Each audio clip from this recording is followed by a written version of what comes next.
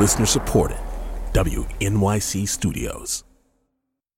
Hey, it's Latif from Radiolab. Our goal with each episode is to make you think, how did I live this long and not know that? Radiolab, adventures on the edge of what we think we know. Listen wherever you get podcasts. Good evening, and welcome to NYC Now. I'm Janae Pierre for WNYC.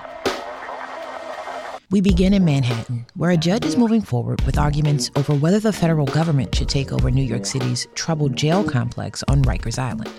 Judge Laura Swain says she's not convinced the Adams administration is, quote, willing and able to make the necessary changes to keep incarcerated people safe. Monitors overseeing the jails say the effort so far by the Department of Correction constitutes little more than window dressing. City officials argue they inherited a jail at the apex of a crisis and have made considerable progress, but the judge wasn't persuaded. WNYC's Matt Katz talked with my colleague Michael Hill about what all this means. That conversation after the break. When you see actor Danielle Brooks on the red carpet at the Oscars, she will be in full glamour and in grief. I've been with Sophia for so long, and I just know, after the Oscars, that chapter is really done, and that saddens me. I'm Kai Wright. A star of The Color Purple honors the role that shaped her career. Next time on Notes from America. Listen wherever you get your podcasts.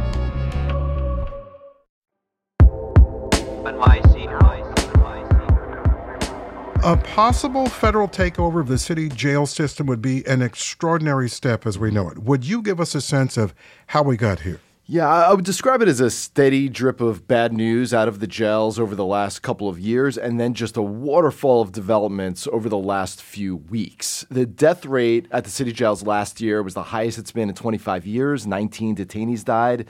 That was coupled with a huge trove of recent news stories and government reports detailing substandard medical care, rampant violence, huge staff absenteeism that led to unmanned posts and units, extensive fentanyl use, correction officers failing to provide care or security to detainees, and decrepit physical conditions, doors that don't lock, knives fashioned out of broken plexiglass used in stabbings every day. So that all brought about calls for a federal takeover, with some elected officials coming out for it, like the city comptroller and public advocate and certain city council members, and public defenders from the Legal Aid Society. And then, most impactfully, just in the last few weeks, the U.S. Attorney's Office in Manhattan and a federal monitor who oversees Rikers also signaled the need to move toward a takeover. Matt, you reported last year that the judge involved here had rejected calls for a federal takeover. Did she explain what changed her mind? U.S. District Court Judge Laura Taylor Swain, yes, she said that the Adams administration plan to fix Rikers has basically failed. Last year, she gave the city time to implement its so-called action plan to address Rikers. And while she acknowledged some improvements here and there, she said the pace of reform was unacceptable. The judge is involved here because of a 2015 agreement between the Legal Aid Society, U.S. Attorney's Office, and the city to address violence, particularly officers' use of force. A federal monitor was installed to oversee improvements and make reports to the court about the improvements. The monitor, until recently, worked cooperatively with the city to try to help them make changes. But what really happened is the monitor saying the city, this is what happened in the last few weeks, the monitor saying the city had essentially started thumbing its nose at federal oversight. Mm-hmm. The monitor is accusing the correction department of providing false information, failing to provide accurate details about violent incidents, including deaths. A detainee recently died of a skull fracture, and correction officials first attributed the death to a pre-existing heart condition. And the monitor said just this week they visited the jails, and there was so much open drug use without officers doing anything about it that one member of their monitoring team, who's pregnant, had to walk away because of the fumes. The monitor also described detainees getting gang assaulted in recent weeks and officers standing by doing nothing. So essentially, the Monitor has just lost total faith in Correction Commissioner Louis Molina. And once that happened, the dominoes fell. The U.S. Attorney said the Correction Department should be held in contempt of court, and the judge agreed to hear arguments about a takeover. She said that the urgency of the danger facing those incarcerated in the jails at Rikers cannot be overstated. So the judge is hearing arguments about a takeover, but when would a takeover actually happen, and what might that mean? It's going to take a while. The arguments between the city, which opposes the takeover, and the U.S. Attorney and defense attorneys, which favor it, will go back and forth until early next year. So we won't get a decision until at least then. If the judge then orders a takeover, a person known as a federal receiver would be put in charge of the jails, and that person could make hiring and firing decisions, scrap contracts and work rules, and really try to change the culture of the correction department. This is a really, really rare thing. Hernandez Stroud from the Brennan Center for Justice, he says local jail and prison authorities have only had their power stripped away 12 times in the history of the U.S., and nothing has involved anything as big as the New York City Correction Department. But the judge appeared to give the city one last chance. She wants the city to start working with the Monitor to demand transformative change from its workforce. She said she'll be watching, New Yorkers will be watching, the press will be watching, and, quote, the loved ones of those who live and work in the jails will be watching in justifiable expectation as well as in hope. Man, it seems as if the debate over the federal takeover already has become a political issue in the city. How is this all playing out politically? Well, if it were to happen, it would be quite a rebuke to Mayor Eric Adams and his administration. So he adamantly opposes this. Commissioner Molina said his team has reduced some violence in jails over the last year, and that it's unfair to compare violence now to 2016, say, or 2015, because bail reform has meant a higher concentration of violent offenders at Rikers. So that's their defense. And the Correction Officers Union is also the other major entity like the city that opposes this takeover. And that makes sense because their power and worker protections could really be threatened by a federal receiver.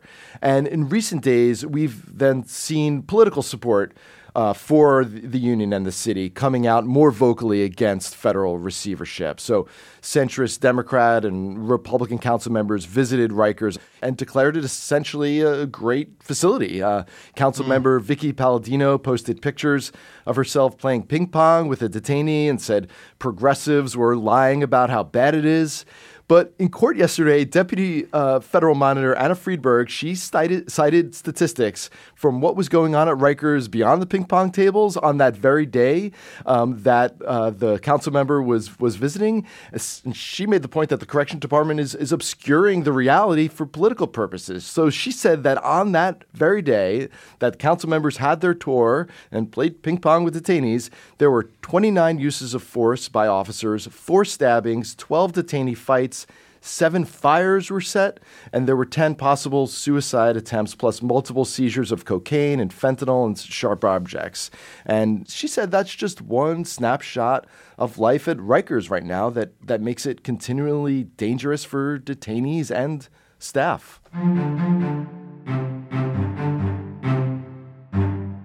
That's WNYC's Matt Katz talking with my colleague Michael Hill.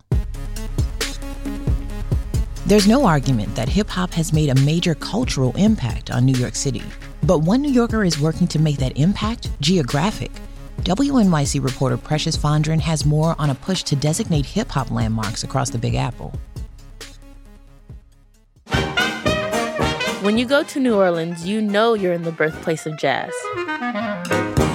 Same goes for when you visit Nashville, where country music reigns supreme. Leroy McCarthy wants the same for New York. Being a Brooklyn kid and knowing where rappers are from, where hip-hop storylines are originated from, the clubs, the streets, I pretty much put that knowledge together to honor landmarks for hip-hop. McCarthy is a location manager for television shows and films like Summer of Sam and He Got Game. He's also the man behind getting many street signs co-named after prominent figures in hip-hop. Thanks to him, the corner of St. James Place and Fulton Street in Brooklyn is named after the notorious B.I.G. Spread love, it's the Brooklyn way. And on the Lower East Side, the corner of Ludlow and Rivington is named after the Beastie Boys. If it were up to him, the entire city would be one big shrine to hip-hop and its impact. Well, I think it's about time. The powers that be, from the government offices to various different entities, they could have done more and embraced hip-hop. As the city where the music genre and cultural movement originated, McCarthy says there are many streets, buildings, and sites that are significant to hip-hop. I met McCarthy on Christopher Notorious B.I.G. Wallace Way. Here, there are large-scale paintings of the rapper and his lyrics on various buildings like Key Food. That's where Biggie worked before becoming an internationally known artist. This is the same as historical music, pop culture landmarks such as Abbey Road in England for the Beatles or Graceland in Tennessee for Elvis. This corner here where Biggie grew up is one of those places. They be staring at the radio, staying up all night. A couple days later, we met on the Lower East Side at Beastie Boys Square. The Beastie Boys shot the cover for their second album, Paul's Boutique, in the area.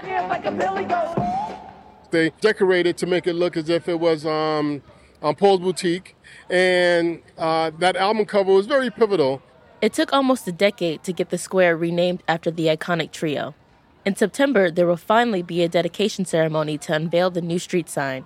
McCarthy says he's now working to get August designated as Hip Hop Recognition Month across the country.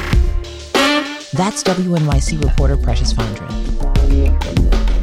Thanks for listening to NYC Now from WNYC. Shout out to our production team. It includes Sean Bowditch, Ave Carrillo, Audrey Cooper, Leora Noam Kravitz, Jared Marcel, and Wayne Schulmeister, with help from the entire WNYC newsroom.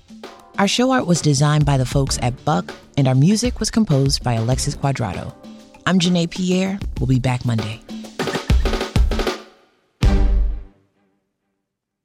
We've seen all the video call fails by now. The mute button mishaps, the cat cameos, people not realizing the camera's on when their pants are off. But none of this makes Fred feel any better about giving an entire sales pitch, mistakenly using a filter that turns him into an itsy-bitsy baby duck. How do I turn this thing off? It's too late, Fred. It's too late. When you realize it's better to do business in person, it matters where you stay. Welcome to the Hilton Garden Inn, Fred. The meeting room is right down the hall. Hilton, for the stay.